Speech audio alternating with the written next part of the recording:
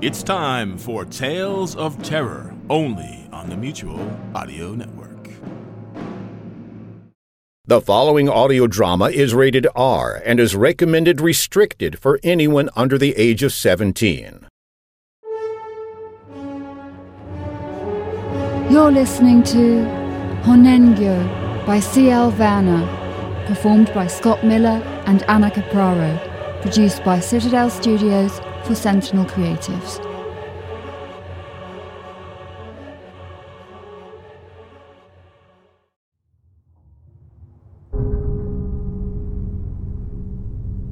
The village lay strewn across the shoreline, a vast swathe of rubble and debris.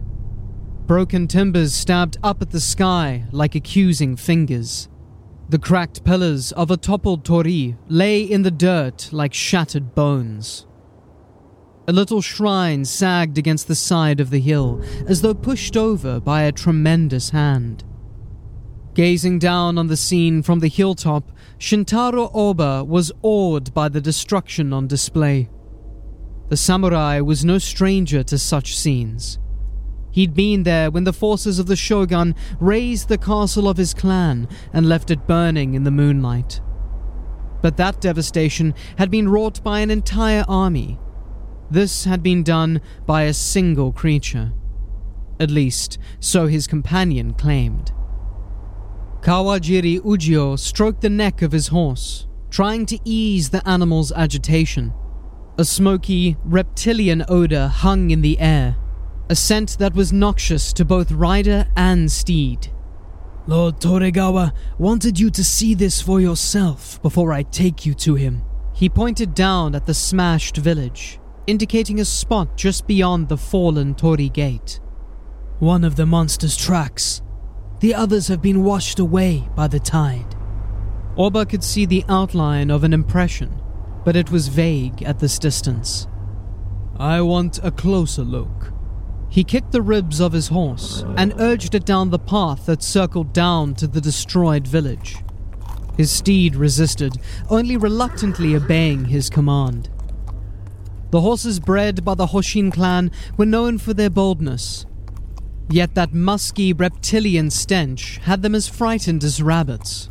Even Kawajiri, a far more accomplished rider than Oba, was having troubles keeping his mount under control. Finally, the two samurai reached the spot. Oba's expression was grave when he studied the impression. There was no denying it looked like a track, but the vastness of its size was incredible. Their horses might lie side by side in that track and still have room to spare. The size of a creature that could leave such a footprint was beyond anything Oba had seen before, and he'd seen many monstrosities since he'd started hunting demons across the provinces of Mu to Lan. In shape, the track was wide with a broad heel. There were 3 long clawed toes at the fore and an impression that might indicate a fourth. The depth to which it was sunk into the earth told of a tremendous weight. Oba saw the crushed fragments of a stone Jizo statue at the bottom of the track, pulverized by the creature that trod upon it. I confess, at first I thought this couldn't be what you claimed it was. I thought it must be enemies of your clan trying to ruin Nokoshima and using an old legend to hide their actions. He shook his head as he gazed across the shattered village. Now I'm ready to believe what you've told me. Lord Toregawa expected you'd need convincing, Kawajiri said. In Nokoshima province, all of us have heard the legends, but few more than half believed in them. He swept his hand across the destruction around them. 3 villages have been annihilated. Now we believe. Now we know Honengyo is real.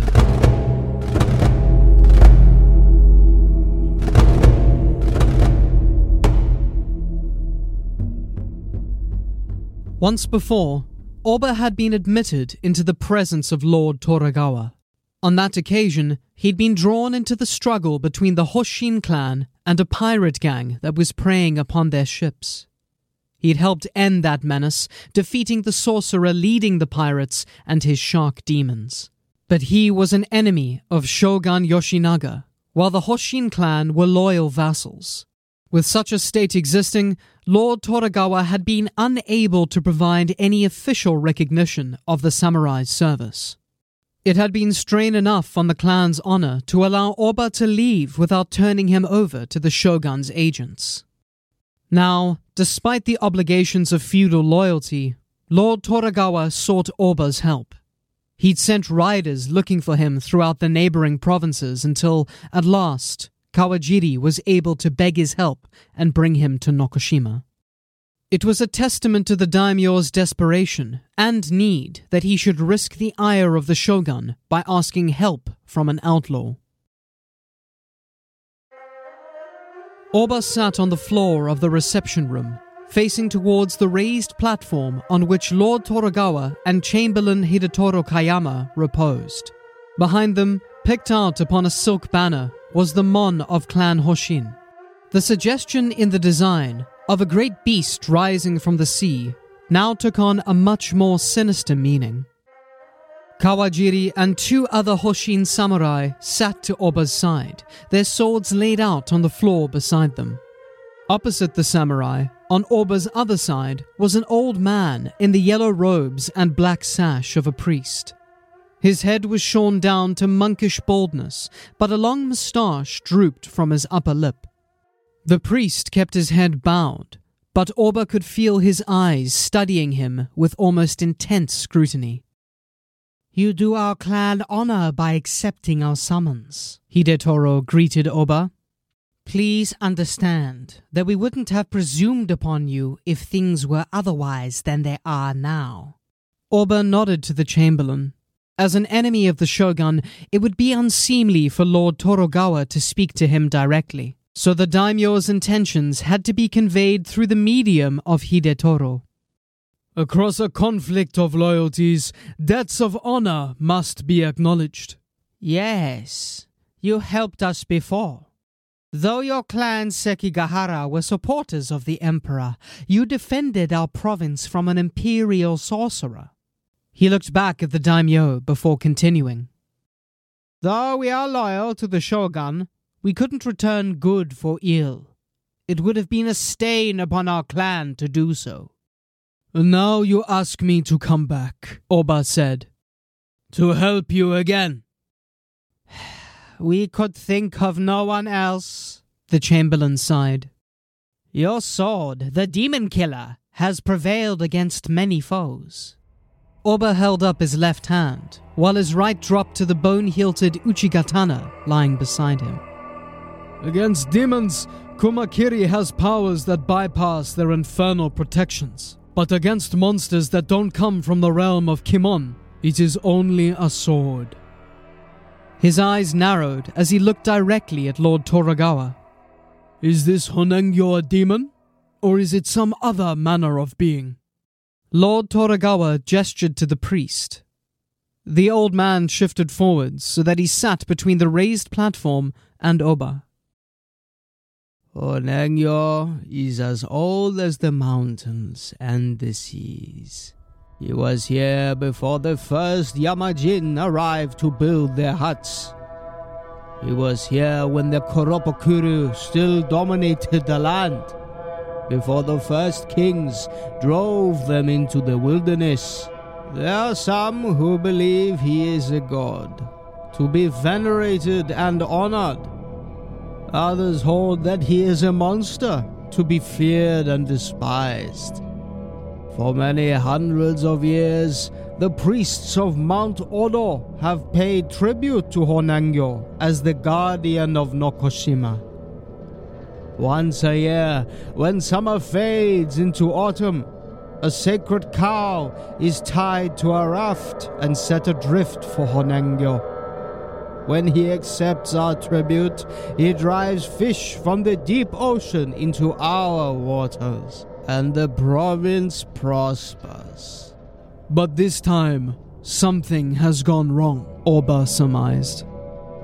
"Instead of improving your fishing, he is destroying your villages." 3 villages have so far been razed by the monster. He made a chopping motion of his hand against his palm. One after another, all in a row. After the first, we evacuated the people from their homes. The next village that lies in his path has also been evacuated, but beyond that is the town of Hokashiri. To lose the town would devastate the province. We'd be unable to maintain the prosperity the shogun expects. Our clan would be uprooted and sent to a lesser province, perhaps even disbanded. Lord Torogawa threw back the sleeves of his kimono. I will not let that happen. It is my prayer that your experience hunting and destroying demons can overcome Honengyo, whether he is a god or a monster. If the task is beyond you, then know that I have marshaled my forces at Kuriyama, the village that Hidetoro spoke of.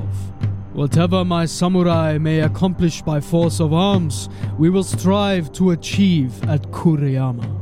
Each time, Honengyo has allowed 12 days to pass before his next attack, Hidetoro explained. That means there are 4 days left before we can expect him at Kuriyama. Oba nodded and turned back to the priest. The sacrifices you made to Honengyo, I feel must be the key to this crisis. The last was made before the first attack? Immediately before, the priest confirmed. 4 monks took the offering down to the shore at Imori. What happened there, we don't know. The monks have been missing ever since. It has been agreed they must have been Honengyo's first victims. Oba pondered the priest's words. Without evidence, it could be reckless to agree on anything. I would see this place at Imori. What do you think to learn? A clue to why a monster that has only brought prosperity to your people before now brings destruction. He laid his hand across his swords. Something happened to change things. As you've seen before, ruthless men won't balk at inflicting the worst misery to achieve their ends. It may be that your enemies are at work again. Another of the Emperor's sorcerers? Hidetoro shook his head, aghast at the suggestion. It may be another Umyoji, Oba said, recalling the pirate wizard. If so, I will seek him out. Whoever's behind this, whatever they've done, I will put an end to this. He cemented his vow by lifting up Kumakiri. He drew the blade a few inches from the sheath, then slammed it back again. The metallic sound echoed throughout the room. Your commitment pleases me, Shintaro Oba, Lord Torogawa said, again defying convention by acknowledging the outlaw. You do honor to your ancestors. He lifted his hand, displaying 4 fingers. Slowly, he lowered one of them. 1 day is spent already. In 3 more, Honengyo will attack. I will meet him at Kuriyama with my army.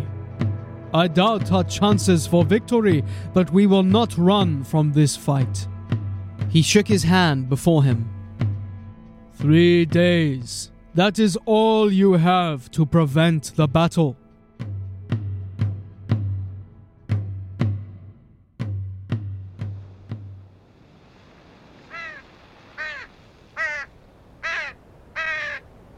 The destruction of Imori was every bit as complete as what Oba had seen at the other village. There was only a slight difference. Here, there had been no evacuation, and the ruins were infested by crows, drawn by the stench of the bodies entombed in the rubble. Only a few escaped the attack to tell what happened, Kawajiri told Oba as they walked down what had been Imori's main road. The Hoshin samurai paused and bowed respectfully at the toppled mess of the house they were passing. They said that Honengyo rose from the sea during the night. His roar split the darkness, and the earth trembled from his steps. Many in the village were awakened by the turmoil, but they were frozen in shock as the monster strode through the surf. The survivors were those who had sense enough to run the moment they heard the roar. Too late did the other villagers recover their senses. Some tried to hide in their homes, others sought to flee into the hills. All of them were crushed beneath Honengyo's feet. Oba nodded. He could see the image of clawed toes stamped into the crushed buildings, silent testament to the colossal beast that brought them to ruin. Where on the beach did the monks make their offering to Honengyo? This way. Kawajiri directed him towards a weathered outcropping of rock. There was a faint suggestion of carving about it, as though it had been crudely sculpted ages ago, then worn down by the elements into its current shape. Oba thought of the savage Koropokuru. Before humans had driven them into the forests, the dwarfs had been fisherfolk who dwelled by the sea. Perhaps this had been one of their shrines, something revered by the dwarfs. Maybe it was connected to Honengyo. It was possible that the tradition of making offerings to the monster wasn't the invention of Mount Odo's priests. Oba inspected the area around the rock, his eyes roving across the tide pools and clumps of seaweed thrown up by the surf. We checked the beach for miles. In both directions, we could find no trace of the monks. Something in one of the tide pools caught Oba's eye. A flash of color moving beneath the water. He darted forwards and caught the thing in his hands. He pulled it up from the pool and studied it in the open air. When you searched, there might have been nothing to find. He held the creature he'd caught out to the other samurai. Now there is. The thing in Oba's hands was a crab, no different from the crustaceans common to any beach. It was the scrap of yellow cloth caught about its legs that made it remarkable. There was no mistaking it as coming from a monk's robe. Then they were here, Kawajiri nodded. I think they still are. Oba turned the crab around so that its flailing claws couldn't nip at his arms. They've been here for some time, long enough to draw scavengers. He tossed the crab back into its pool. The tide would have washed up any bodies by now. Oba began removing his armor. Not if someone didn't want them to be found. I'm convinced that they're still here. He set his arm guards down in the sand and began undoing his cuirass. If they are, I'll find them. It would be useful to know how they died. It might tell us who killed them and why. Oba stripped down to the cotton fundoshi that girded his loins. He handed Kawajiri his uchikatana, but kept the smaller wakizashi. Keep a watch for me. I can hold my breath for 3 minutes. If you don't see me come up for air, then you'll know I won't be coming up at all. May the dominants grant you luck, Kawajiri told him, invoking the name of the supreme god. Oba turned and marched out into the waves. He used the side of the rock to steady himself as he trudged through the water. Once it was deep enough, he kicked away and began to swim. He ducked his head under the surface, straining his eyes to peer at the bottom. He dove and swam, navigating the marine growths that sent feathery tendrils up from the bottom. Several times he resurfaced to suck breath back into his burning lungs. Then he dove down once more to continue his search. The sun was beginning to fade from the sky, and Oba knew he couldn't continue the hunt much longer without light. He mustered his reserves for one last dive and plunged once more towards the bottom. This time, his vision was rewarded with a glimpse of bright yellow among the weeds. He swam towards the suggestion of color, drawing aside the clumps of vegetation. A grisly sight was waiting for him. 4 monks stood suspended in the water, their tattered robes billowing around their pale bodies. Their flesh was ripped and torn, ravaged by the sea creatures that continued to pick at their remains. But to Oba's eyes, there were other injuries, ones that struck him as too deep and regular to be the work of marine vermin. Certainly, it had been no fish that had tied their feet together and fastened the ropes to large stones. This was murder. Oba could feel his lungs crying out to him for air, but he was determined to make a closer study while the light was with him. This was the end of the third day. If he waited, he would need to linger in Imori until morning. 12 hours wasted that he couldn't afford to spare. Defying the demands of his body, Oba swam around the corpses. His eyes locked upon a dark shape that protruded from one of the monks, almost hidden by his tattered robes. The samurai reached for it before he recognized what it was. Jerking his hand back in alarm, he recovered from his close call. Taking the frayed robe, he used it to grip the object and work it free from the cold flesh. He could feel his body screaming at him for air. Spots danced before his eyes, and a dreadful pounding rumbled in his ears. Still, Oba wouldn't give up. He used his short sword to slash away the section of robe he'd wrapped about the object. Only when he had a secure grip on it did he kick his way up to the surface. He gasped for air as he breached the water. Then he shouted to Kawajiri on the beach. "I found them, and I found something else." Once Oba was back on shore, he showed Kawajiri the weapon he'd removed from the dead monk. It was a steel star, its edges sharp as that of a sword. Even after being submerged for weeks, there was still a greenish residue on its points. Oba warned the other samurai to be careful. "It's coated in poison resin." Kawajiri looked at the object with increased loathing. A shuriken. Then the monks were murdered by ninja. Every ninja clan uses a shuriken of a shape distinct unto itself, so that they might boast of their prowess. Oba shook his head. Of course, with ninja, the only dishonor they know is to fail in the task they've undertaken, so they aren't above trying to implicate another clan for their crimes when it suits their purpose. The pains they took to hide the monks makes me think this shuriken was left by accident. The ninja didn't want their involvement to be known. Do you know which clan that shuriken belongs to? Oba stared at the murderous implement. I've seen this before. This kind of shuriken is used by the Kokuryu. He looked away from the weapon, and his voice grew solemn. The Kokuryu ninja clan serve the shogun. If they're here, then it means Yoshinaga sent them here.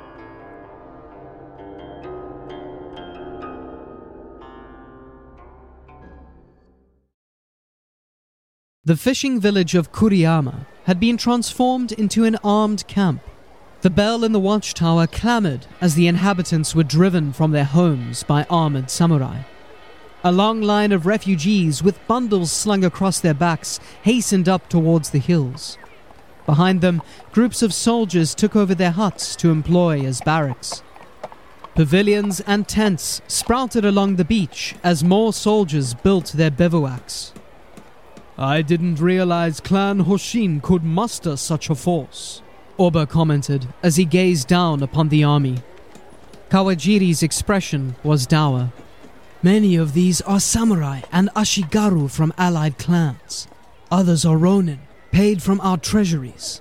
He pointed to the half-dozen catapults lined up along the top of the cliff, then gestured to the enormous ballistae arrayed at the edge of the village. Craftsmen were hired from 5 provinces to build those weapons. He turned and indicated 3 huge ships lying at anchor in Kuriyama's waters. The shogun allows each clan only a single atakebune. For a moment, a smile flickered on his face. Though we'd yet to sell or scuttle the pirate ship your sword won for us in summer. The 3rd warship was loaned to Lord Torogawa by Lord Sugimoto of Shinano. Your clan has spent much gold and many favors preparing for this fight. Every weapon at our disposal has been called upon. Kawajiri clapped Oba on the shoulder. We've even asked the famed Shintaro Oba and his demon killer to help us. Orba frowned at the accolade. I can only strive to be worthy of your trust. His eyes roved across the gathered army. It was the largest fighting force he'd seen since the destruction of Clan Sekigahara. To think any beast could stand against this many warriors was incredible. Yet he'd seen the footprints left by Honengyo and the devastation the monster could wreak. A strange spire of rock projecting from the bay attracted Orba's attention. There was something familiar about it. As the waves rolled back and exposed a little more of it, he saw why. Though farther out in the water and more eroded, it had the same suggestion of ancient carving about it. He drew Kawajiri's attention to the rock. It looks like the outcropping at Imori. You think it's a Kuropokuru idol? When our ancestors took this land from the dwarves, what could be more natural than to build their settlements in the same places? Orba scratched his chin as he continued the thought. The shore must have been farther out then, and the rock stood clear of the water. There may have been other idols present at the other villages Honengyo destroyed, ones that were completely submerged. Kawajiri followed the speculation. You think these idols have something to do with Honengyo? That in some way the Kokuryu are using them to draw out the monster? We know the monks went to the rocks at Imori to render tribute to Honengyo. If they could manage such a thing for the good of Nokoshima, perhaps others could use it to work evil. Then we have to stop Honengyo here, because there's a stone very much like this in Hokashiri. The Lucky Dragon, the sailors call it. It sits right in the heart of the bay. Orba felt the weight upon his shoulders increase. If there was any doubt that Honengyo would avoid the town, now he had none. Whatever the ninja had done, he was certain it would be repeated at Hokashiri. Our hope now is that the Kokuryu have to perform the same rite to lure Honengyo from the sea at each village. That would mean they're already here. His eyes hardened as he looked down on the mass of warriors. With so many ronin and samurai from other clans, it will be hard to unmask who is a ninja. They might be disguised as a common ashigaru, or even a camp follower. Nor could you neglect to look among the warriors of your own clan. He raised his hand to stifle the outraged protest Kawajiri was going to make. Ninjas are masters of deception. One of their spies might lurk unseen for years, loyal and faithful in all respects, until that moment when his true loyalties are called upon by his clan. Never underestimate their cunning. It is a mistake few men are fortunate enough to make twice. How will we find them if we don't know where to start? We can speak with Chamberlain Hidetoro, get his help trying to find the Kokuryu. But what if they remain hidden? We've one advantage. They don't know we suspect their involvement. If we can't find them, then we can still keep vigil over the idol. Tomorrow night, if the pattern holds, they must commit the ritual that brings Honengyo out of the sea. The two samurai descended from the heights and made their way through the armed camp. At every side, they passed warriors inspecting their armor and tending their weapons. Ashigaru gunners practiced with their Tanegashima matchlocks, peppering their cliffside targets with bullets. Sohei warrior monks from Mount Odo chanted prayers over their broad-bladed nagintas. Companies of ronin sharpened their swords and strung their bows, eager to prove themselves in the coming battle, and perhaps earn for themselves a position in Clan Hoshin. Any one of them might be a ninja. How can we hope to spot them? They were walking away from the bivouacs of the warriors and into the clustered tents of the camp followers. The smell of food cooking was everywhere, but there was an undercurrent of perfume wafting from the pavilions of geishas. Professional sword sharpeners had ready work for themselves as they honed the edges of the katanas, awaiting their attention. Armorers mended the neglected gear of mercenaries, pounding out dents and patching tears. Orba's attention was drawn to the tent of a fortune teller. An old woman with a crooked back beckoned to those walking past. encouraging them to attend the divinations of her mother. This was an even more ancient crone, with a bulbous nose swaddled in a heavy cloak. She was poised behind a bamboo table. The ill-favored prophetess read the future by drawing joss sticks from a clay jar. Her hands proved thick and hairy when she did so, calloused from hard work. That one. Oba nudged Kawajiri. She has a man's hands. Not much there to be a ninja. He pointed at the rug on which the prophetess sat. Oba saw at once what he was referencing. The crone's body was truncated, her dimensions reduced by some horrible accident. From the knee down, her legs were missing. Oba had to concede that the Kokuryu might employ a cripple as a spy, but not as an active agent in a scheme such as they were now engaged in. Yet, as he walked away, he couldn't help glancing back. For just a moment, he thought the younger hag was watching him. He knew it was irrational, but he couldn't shake the impression that he'd seen her before. There's something wrong with those two, just the same. Then he sighed. If I was sure what it was, I'd act. But if I'm wrong, all I'd accomplish is to warn the Kokuryu that we know they're here. We'll speak with Chamberlain Hidetoro. He'll help ferret out these ninja, wherever they're hiding. Oba couldn't share the younger samurai's confidence.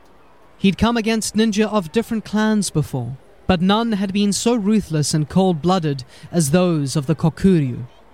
One day to catch them. If Hidetoro's men can't do that, it will fall to us to stop them. We can set 100 samurai to keep watch on the rock. Make it impossible for them to carry out this ritual. No, we can't do that. Right now, we have an idea of their plans. If we make the ninja suspicious, they'll change those plans. Then we won't know where or when they'll strike. His hand closed around the bone hilt of Kumakiri. Just the two of us. If Hidetoro can't find the Kokuryu first, then we'll have to lie in wait for them and hope our presence goes unnoticed. Oba stared out to sea. He pictured the monster that even now was lying offshore, waiting for the call that would bring it rampaging into Kuriyama. If we can't stop them, Lord Torogawa's army must face Honengyo.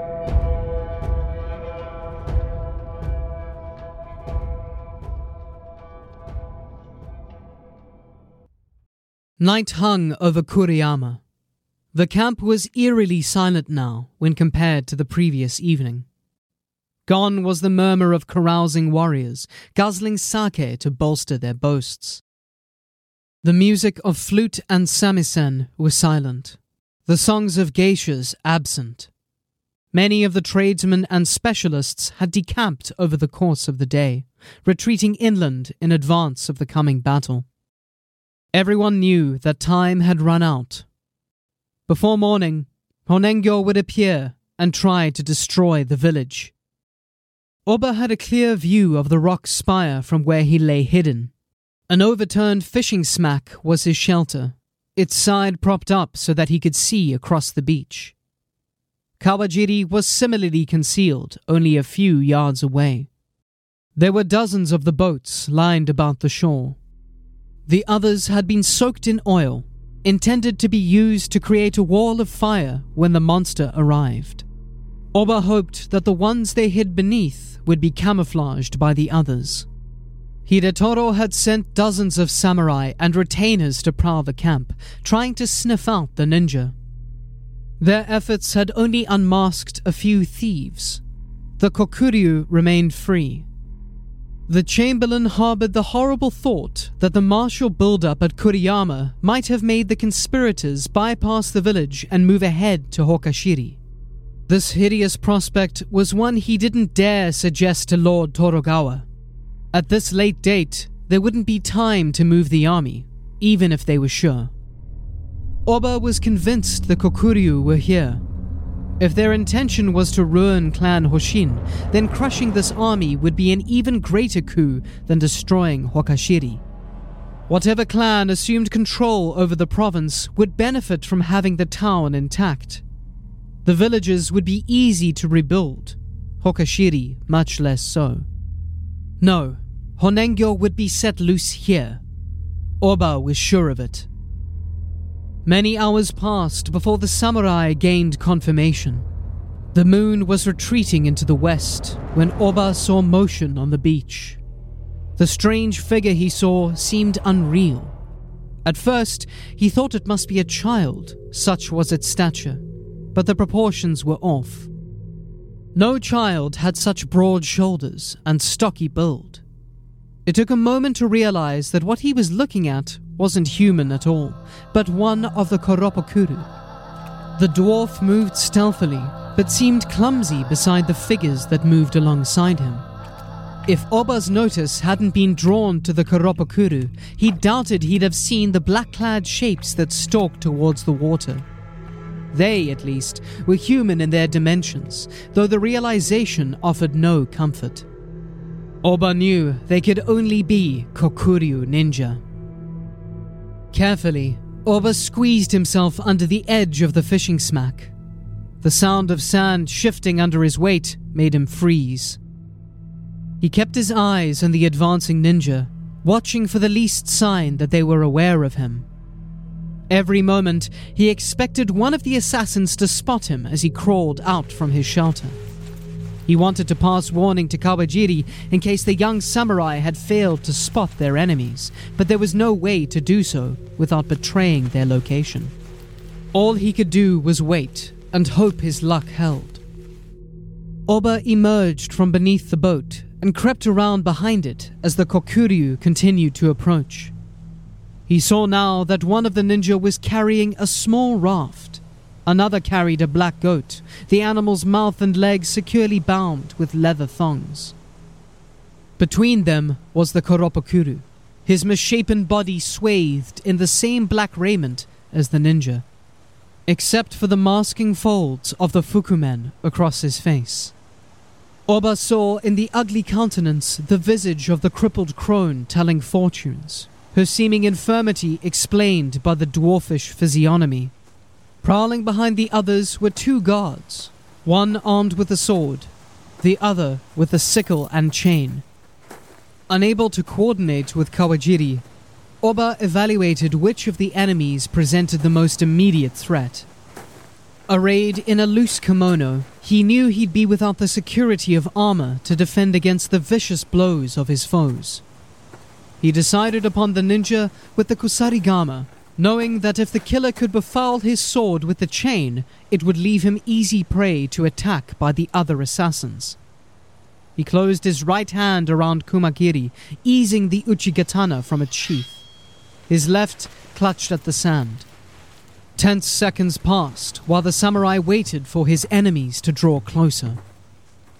The leading ninja and the dwarf passed the concealed samurai without noticing him. More wary than his companions, the swordsman caught sight of Oba. He hissed in alarm and lunged for the samurai. Oba dodged aside as the deadly ninjato slashed at him, its keen edge pitted with spots of rust to ensure even a slight cut would poison the blood. He didn't pause to engage the killer. His left hand swept forwards, casting a fistful of sand into the ninja's eyes. Oba didn't confront the blinded enemy, but bound past him to rush the ninja with the kusarigama. He caught his enemy before he could react. Kumakiri struck the assassin's shoulder, crunching down through his black jacket. The cleaving blade bit deep into the chain armor beneath the cloth and ripped into the man's body. The ninja made a feeble cast of the kusarigama, but his throw missed Oba. Wrenching his blade free, the samurai left his enemy writhing in the sand and turned to meet his other foe. The swordsman started towards Oba, then darted aside. The eyes above his mask glaring at Kawajiri as he erupted from beneath his shelter and charged towards the assassin. "Stop the others! I'll handle this one!" Oba felt guilty leaving Kawajiri. He knew the samurai was brave and skilled with the sword, but those attributes counted for little against enemies as treacherous as ninja. At the same time, he knew he had to stop the Kokuryu from carrying out their plot. The other ninja and the dwarf were wading out into the surf. The assassin with the goat laid the animal on the raft. When the killer turned to stare at the pursuing samurai, he was surprised to find that she was a woman. A familiar voice snapped a command to the ninja who'd been carrying the raft. Stop, Oba! Kill him! Yasune Meiko. Oba knew now that she'd been disguised as the daughter of the fortune-telling crone. He'd last crossed paths with the vicious spy on Cripple Mountain when the Kokuryu were extracting gold for the shogun's treasury. Now he once again found himself confronted by the ruthless ninja. The killer dispatched by Meiko drew his sword and rushed towards Oba while his comrades pushed the raft ahead of them into the waves. Oba could just make out the blackened blade of the ninjato as the assassin advanced. He held its blunted tip beneath the water. When he drew closer, he tried a variation of the ploy the samurai had used with a fistful of sand. Whipping the ninjato up suddenly, he sent a spray of salt water into Oba's face. The samurai was expecting such a trick and turned the instant the killer started to move. He spun around just in time to block the attack that followed.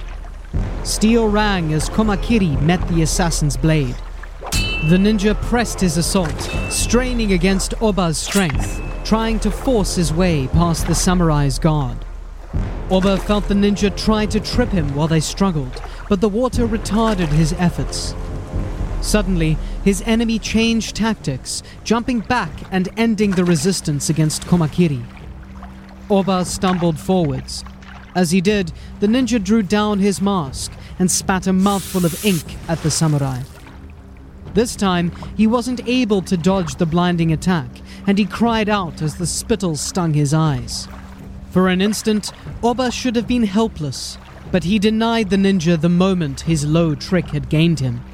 Even as he cried out in pain, the samurai threw himself forwards, plunging under the water. He sloshed his body from side to side, letting the ink wash away as he swam beneath the surface. His vision was cleared when he drove himself upwards. The ninja was waiting for him. The assassin sprang at him, bringing his sword slashing downwards in a double-handed stroke. Alarm flashed in the enemy's eyes when he saw his mistake. Before, Oba had gripped Komakiri in both hands. Now, he held the Uchigatana in only one. While underwater, he'd drawn the shorter wakizashi. It was his blade that he now plunged into the assassin's side, ripping it free with a vicious twist. The ninja sank into the waves, his face contorted in an expression of shock. Oba turned from his vanquished foe and started back towards the raft. Meiko and the Koropokuru had progressed far in the time it had taken him to overcome the rear guard. They were out near the idol now, both of them clinging to the sides of the raft as they treaded the water. Oba sheathed his swords and started swimming towards them. It was against the possibility of having to swim that he'd left his armor behind. Now he strove to gain the most from that decision. Meiko saw the samurai striking out through the waves. She reached onto the raft and ripped away the thing binding the goat's mouth. The animal began to bleat in fright, protesting its rough treatment. The potion! She snarled at the dwarf. The Koropokuru drew a clay jar from beneath its jacket and tended it to the ninja. She forced its contents down the goat's throat. Her companion grew agitated the more she poured. No! The dwarf protested. Too much! Too much! His hairy hands tried to pull the jar away. Meiko didn't hesitate. She pulled back and slashed the Koropokuru's throat with the edge of a shuriken. He reeled back with a bubbling cough before sinking into the deep. Meiko emptied the jar and flung the vessel away.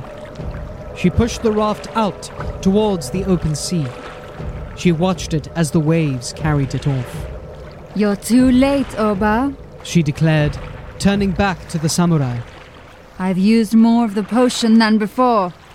Honengyo will smell it and come for his offering faster than he ever has. Her voice dropped to a vicious laugh. Then the poison in the Koropoko Guru's brew will enrage the monster. He'll make straight for Lord Toragawa's army and destroy it utterly. The ninja swam around to the idol. She climbed up onto it, steadying herself on the slimy perch. Oba saw the bloodied shuriken clenched in her hand. Try to reach the raft, samurai. Just try. You'll die too when the monster comes. There's no shame in dying for the Kokuryu, as long as my mission is a success. The shuriken flew from her hand. Oba dove under the water as the missile came towards him. The sudden attack had given him no time to prepare, no chance to charge his lungs with air. But he knew he couldn't risk surfacing while Mako was watching for him. Once again, Oba forced himself to ignore the demands of his burning lungs. He swam below the surface, striking out for the sunken idol. With every stroke, his body weakened, the agony in his lungs increased. But he knew that every push brought him nearer to his goal, and the confrontation that was his only hope of survival. Oba reached the far side of the rock spire. More intense than the agony of holding what little breath he had was the necessity to restrain himself, now that he couldn't breathe again. Instead of a great gulp, he restricted himself to slight inhalations that would go unheard by the enemy crouched only a few feet above him. Mako continued to look for him where he'd been. She had another shuriken at the ready, poised to throw it the moment he showed himself. Warily, Oba reached up to the rock. He waited until a rolling wave drew himself higher, and then he struck. The samurai's hand locked about the ninja's ankle. Exerting his full strength, he dragged her from her perch and sent her plunging into the water. Oba drew his wakizashi, ready to face his enemy the moment she showed herself. He paddled at the waves, ready for the least sign that might betray the ninja. A tingling at the back of his neck made Oba swing around, just in time to avoid the throwing star that sailed past his nose. Mako had copied his own tactic, staying underwater and swimming to the other side of the idol. While he'd been searching for her, she'd regained her original position. There's no escape for you, Mako spat as she drew another shuriken from her sleeve. This is the last time you'll interfere with the Kokuryu. Oba saw death in the woman's hand, but before she could send the poison blade hurtling towards him, the sea outside the bay exploded in violence. From the depths arose a sight to stun even a ninja.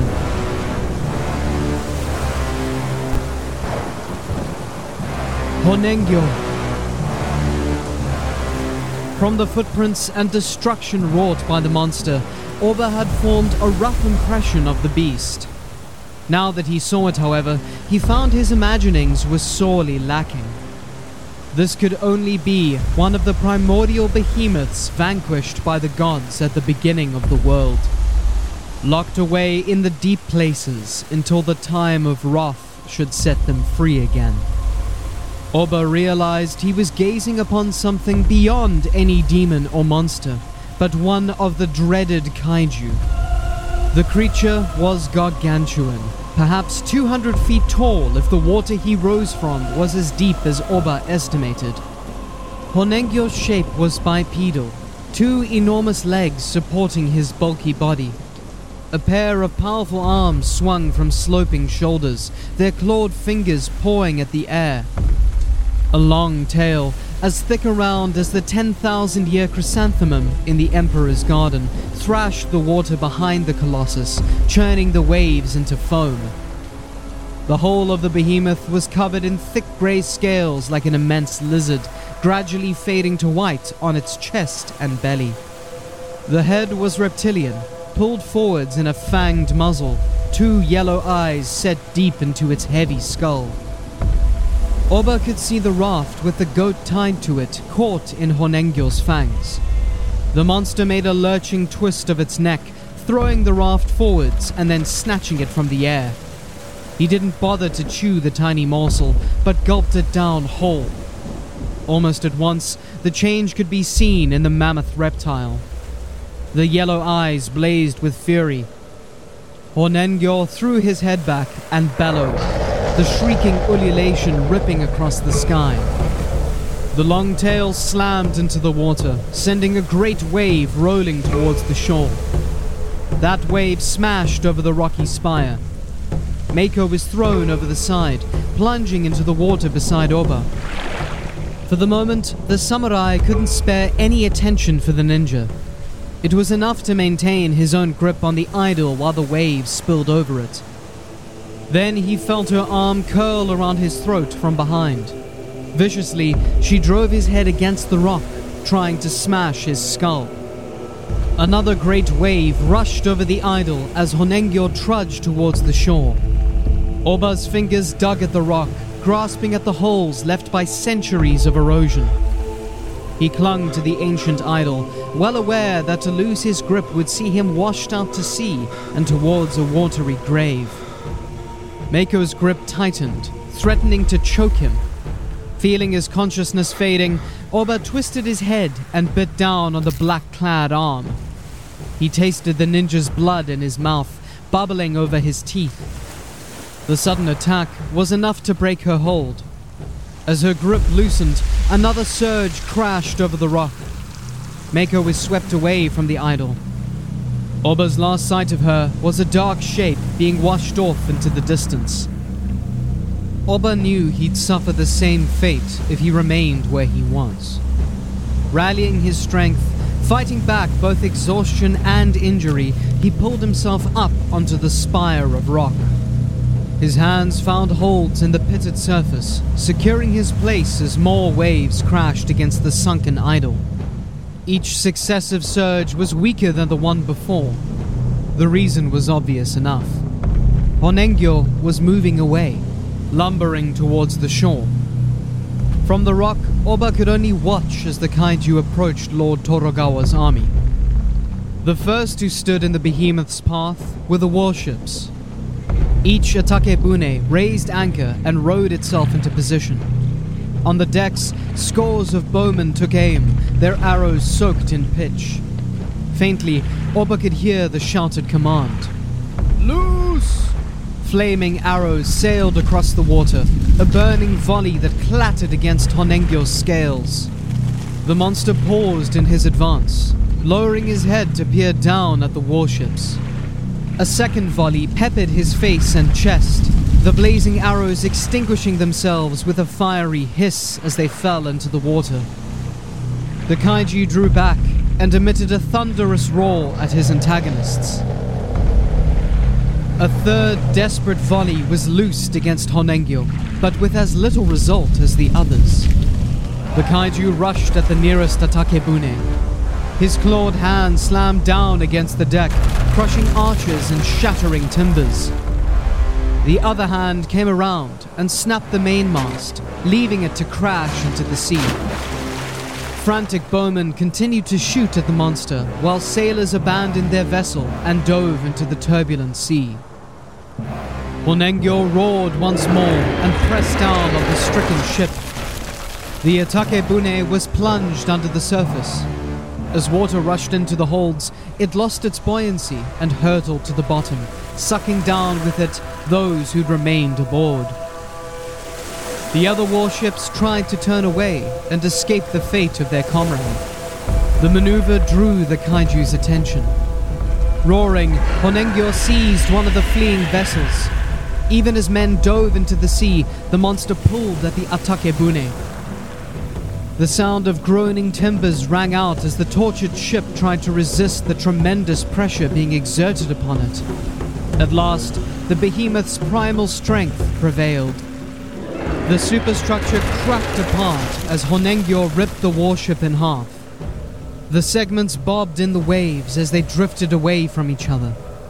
The last Atakebune took on sail, trying to retreat from the bay. Honengyo's long tail rose from the sea and slammed into the warship. The impact pulverized every man on the deck and snapped the masts as though they were twigs. Stricken a mortal blow, most of its soldiers and crew dead, the mangled Atakebune floated listlessly in the spot where it had been struck.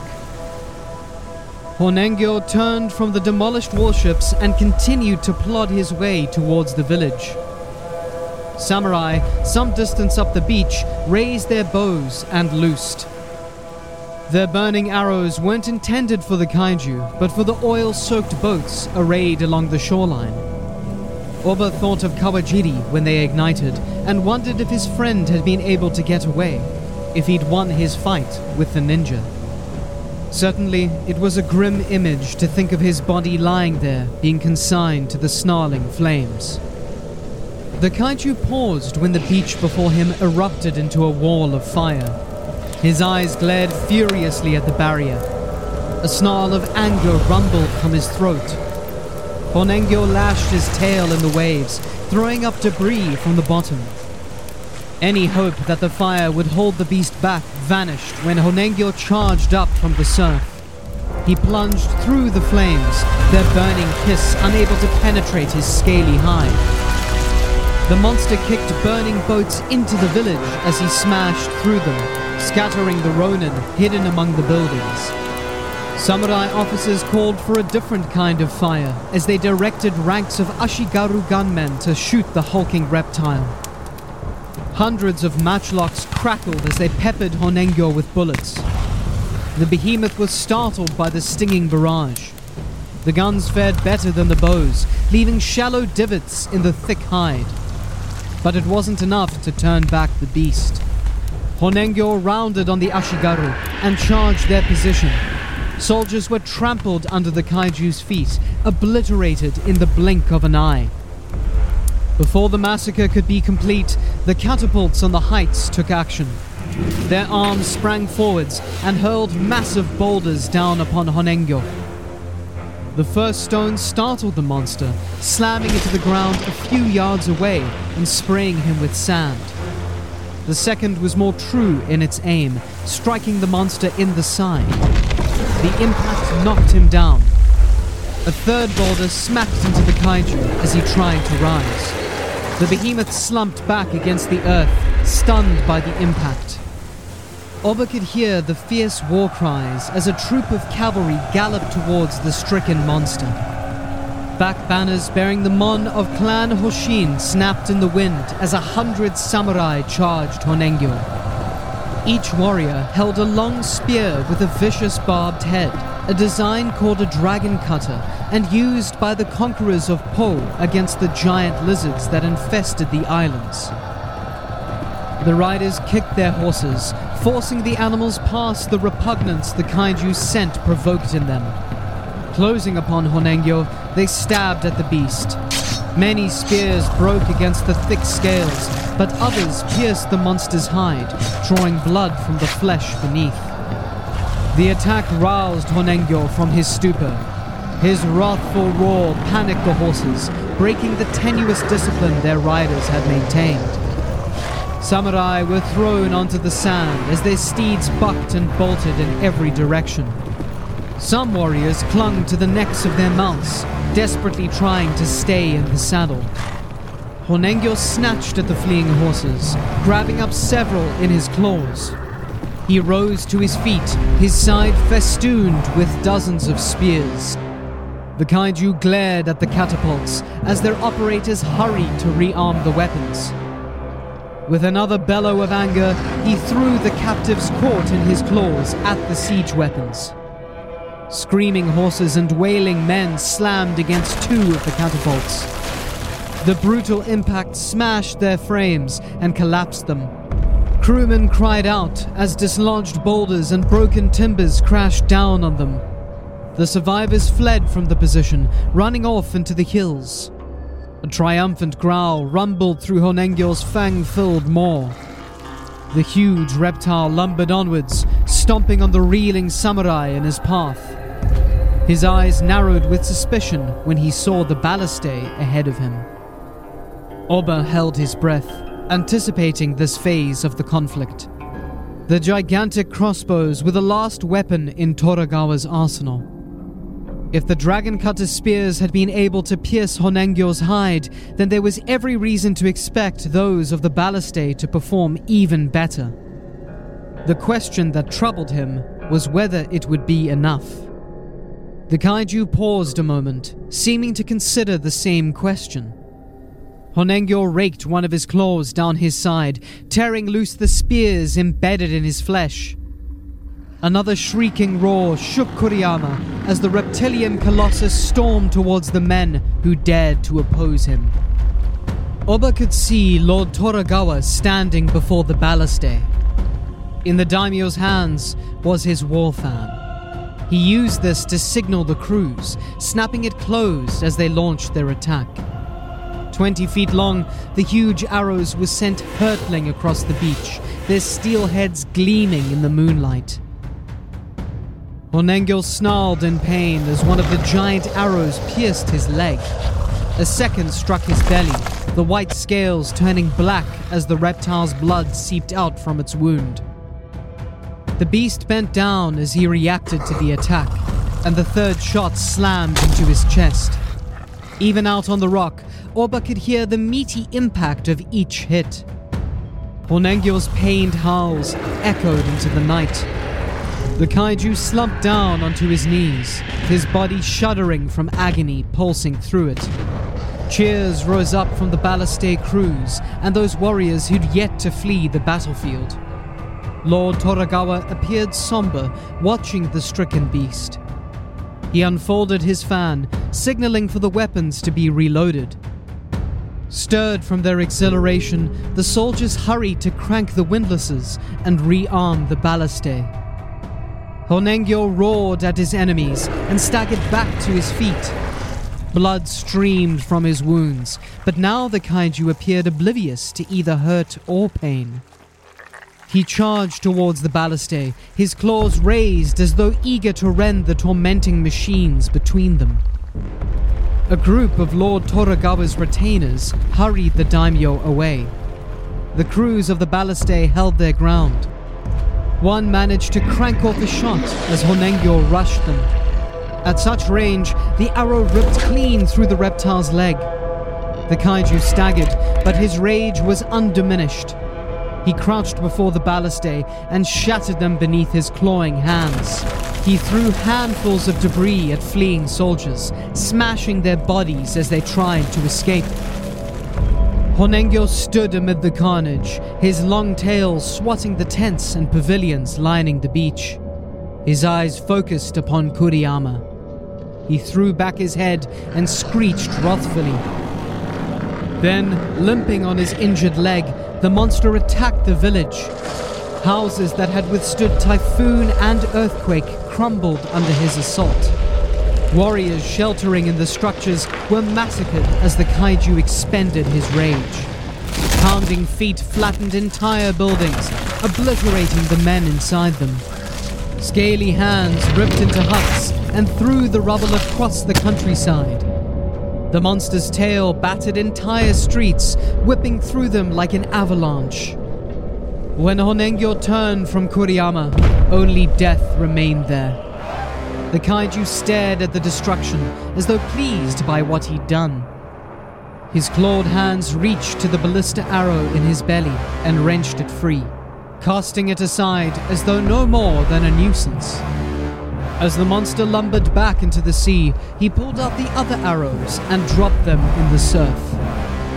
Oba's last view of Honengyo was when the kaiju reached the deep water outside the bay.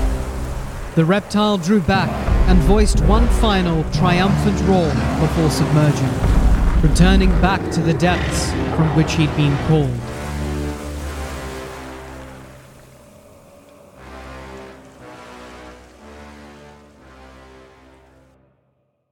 It was some hours before Oba felt strong enough to manage the swim back to shore. With every stroke, he neared the horrible devastation wrought by Honengyo on Lord Toragawa's army. Parts of the beach were black with crows as the scavengers picked at the carcasses of men and horses. Here and there, he could see people moving through the havoc, searching for the wounded or trying to find the bodies of the noble dead. He made landfall very near where he'd first fought the Kokuryu the night before. The sands were black with soot from the boats, but of the ships themselves there remained only charred outlines. Oba wondered again about how Kawajiri had fared in all that had happened. While his thoughts were on his friend, the samurai was surprised to see his armor tied in a bundle and lying on the beach.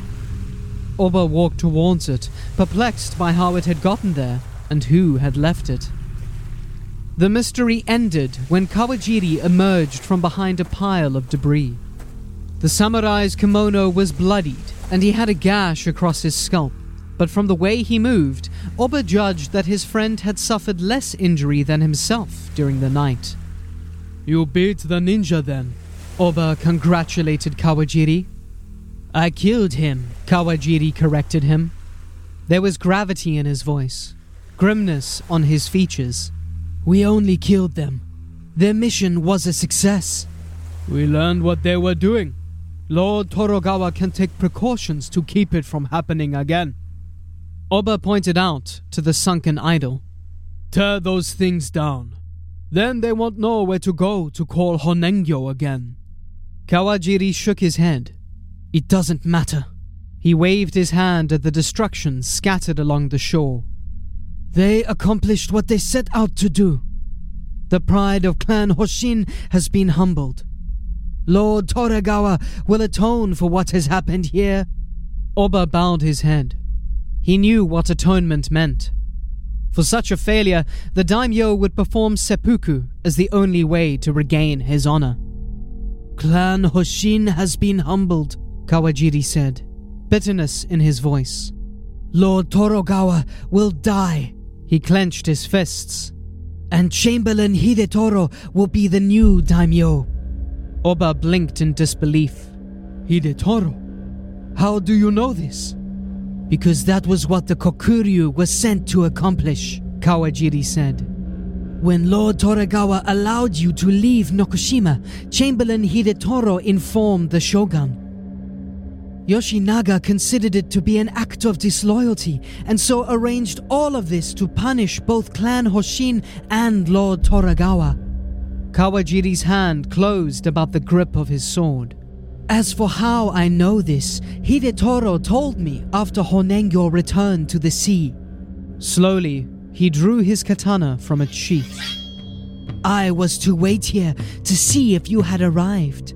If so, he ordered me to kill you." Oba studied his friend, evaluating the samurai's condition and comparing it to his own. Whatever gap there was between their relative skills was more than balanced by his own fatigue. More, Kawajiri wasn't a loathsome ninja. Oba couldn't countenance employing trickery against him. Their contest would have to be an honest fight. "I regret it had to be this way," Oba said as he drew Komakiri. He held the sword before him. "I ask only that, if you win, you cast my sword into the sea. Take my head to Hidetoro as a prize, but not my sword." Kawajiri was silent a moment, his eyes staring at the ground. "I can promise you nothing. Fight well if you would preserve the legacy of your clan." With a shout, the young samurai sprang at Oba. The katana flashed downwards in a vicious sweep. Oba sidestepped the attack and retaliated in kind. The heavy uchigatana crunched into Kawajiri's ribs. He sagged against the biting steel, his katana falling into the sand. "You let me strike you," Oba gasped. He'd seen Kawajiri fight before. He knew his friend knew better than to leave himself exposed in such a manner. He rushed to the wounded samurai and lowered him to the ground.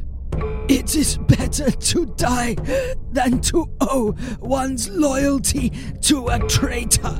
Kawajiri coughed as blood bubbled into his mouth. He grasped Oba's arm. "Thank you for saving me from such dishonor." The samurai continued to look up at him, but there was no vitality left in his eyes. Oba stood over his dead friend. When Clan Hoshin's retainers found the body, they'd believe Kawajiri had died trying to fulfill his duty. They'd never know he died to preserve his honor. Sheathing Komakiri, Oba turned and faced the sea. If you ever rise again from the depths, Honengyo, you'll find the daimyo in Nokoshima worthy of your wrath.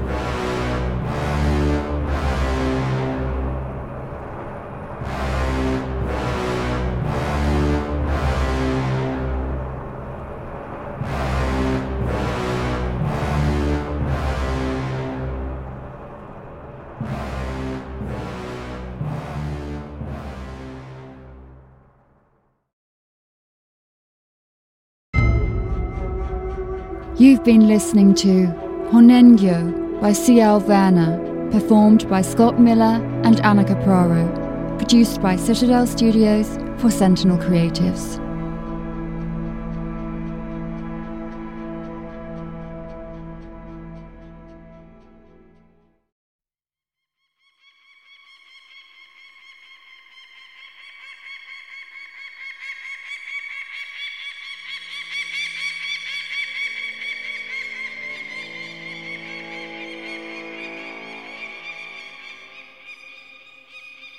No one knows where he comes from. Some say he's not a man. Some say he's a force. Not of nature, but of something more primal than that.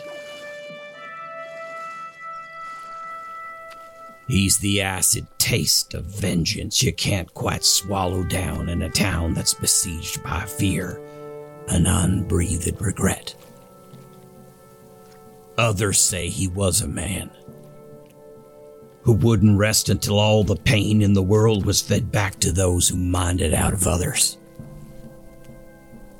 He's only known by one name, from county to county, in the hours past dawn, and in the haze-filled air.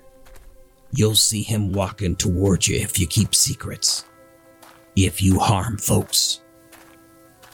He's the drifter, and he won't stop till sorrow's end.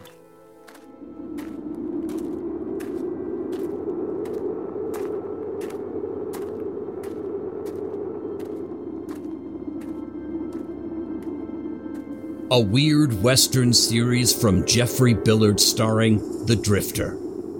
From Audio Groovecats and the Amigo Collective. Coming 2023, only on Mutual, with Episode 1, Before a Wind.